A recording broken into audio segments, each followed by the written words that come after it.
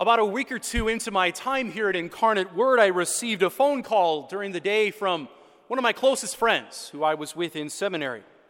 And he was calling to tell me that his dad had just collapsed at his home, and he probably wasn't going to make it.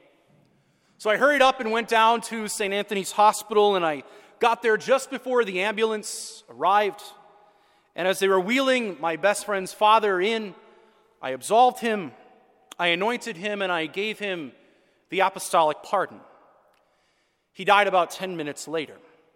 It's one of the hardest days of my priesthood, having to be there for one of my closest friends when they were experiencing such a deep moment of sorrow. And I prayed with them all throughout that day and even had the funeral for his dad later on that week. There are few things, though, as a priest, more humbling than giving someone the last sacraments, especially right before the end. Knowing that that person was prepared to leave this world and meet Almighty God. It's a small blessing in an otherwise horrible time. Brothers and sisters, we know neither the day nor the hour when you and I will be called home. We don't know when we will be invited to that wedding feast. So it is incumbent upon us, brothers and sisters, to be ready, to be prepared, just as those who were eventually invited by that king that we just heard about in our gospel.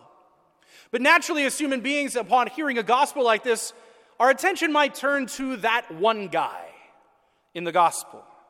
That guy who was invited but didn't have a wedding garment, and the king cast him out into the darkness.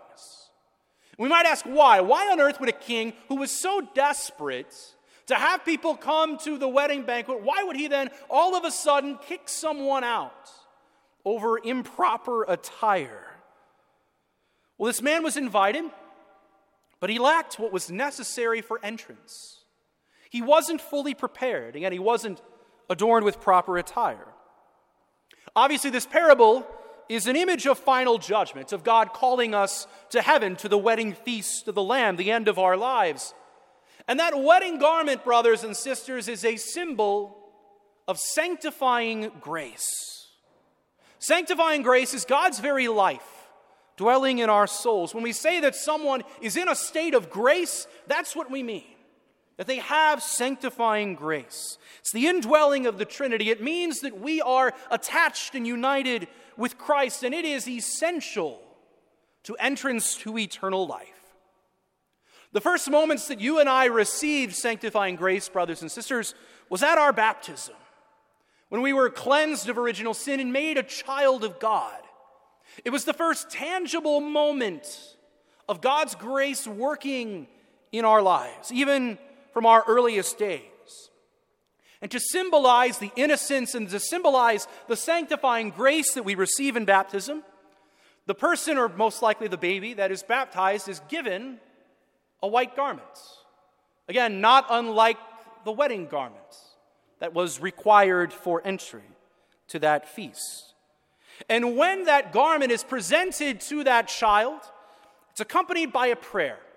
And the priest addresses the newly baptized and tells them this: "You have become a new creation and have clothed yourself in Christ. May this white garment be a sign to you of your Christian dignity. With your family and friends to help you, by word and example, bring it unstained into eternal life." And that white garment is a sign of our union with Christ and the grace that dwells within us. It's an exterior, physical sign of an interior reality. But we know, brothers and sisters, that along the way, sin can make that garment dirty. It can stain it, it can make it quite sullied, and it can sever that union, especially through mortal sin in particular. It can cut us off from that union with the Lord to the point that that garment might be unrecognizable from what it once was. But thanks be to God for the gift of the sacrament of reconciliation, and by an extension, the sacrament of anointing of the sick too. Those sacraments cleanse us from sin, yes, but they restore us and give us sanctifying grace once again.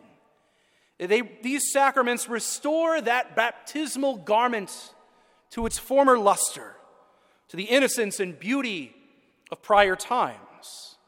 That's what happens when we go to confession. Our souls are cleansed, and they are as clean as they were on the day of our baptism. And so the end goal, as mentioned in that parable and in that prayer, is to bring that baptismal garment unstained to eternal life. That at the end of our lives, we bring that garment, that outward sign of our interior Christian dignity, and present it to our Lord, along with it all that that garment represents. So it's incumbent on us to be ready at the end of our lives, to go and meet our Lord with sanctifying grace, to be prepared and fortified with the sacraments of Holy Mother Church. And a beautiful way, again, that we represent this in the church at every funeral is that when the casket is brought into the church for the final time, it is draped and clothed with that white funeral pall. Again, symbolizing that garment of baptism, that garment from this parable. It's a beautiful, beautiful thing. Now, we are called to keep that garment with us and to keep it clean. And we hope and pray that when at the end of our lives that God welcomes us to that wedding banquet. Now, we do know that God is merciful. We have great confidence in his mercy, but conversely, if we leave this world without that wedding garment, we risk the same results as that man in the gospel.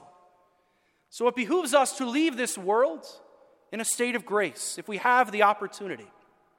And so I always tell people, if you're sick or you know someone who is near death, call the priest. Call us and reach out to us, preferably maybe a little bit ahead of time, if possible. And even hospitals and nursing homes don't really call us anymore because of privacy laws. You have to call us, and we want to anoint you and give you the sacraments for you or your loved ones. And for younger people, I simply say this: go to confession. You will not regret it. And you may never know when you will need that sacrament the most.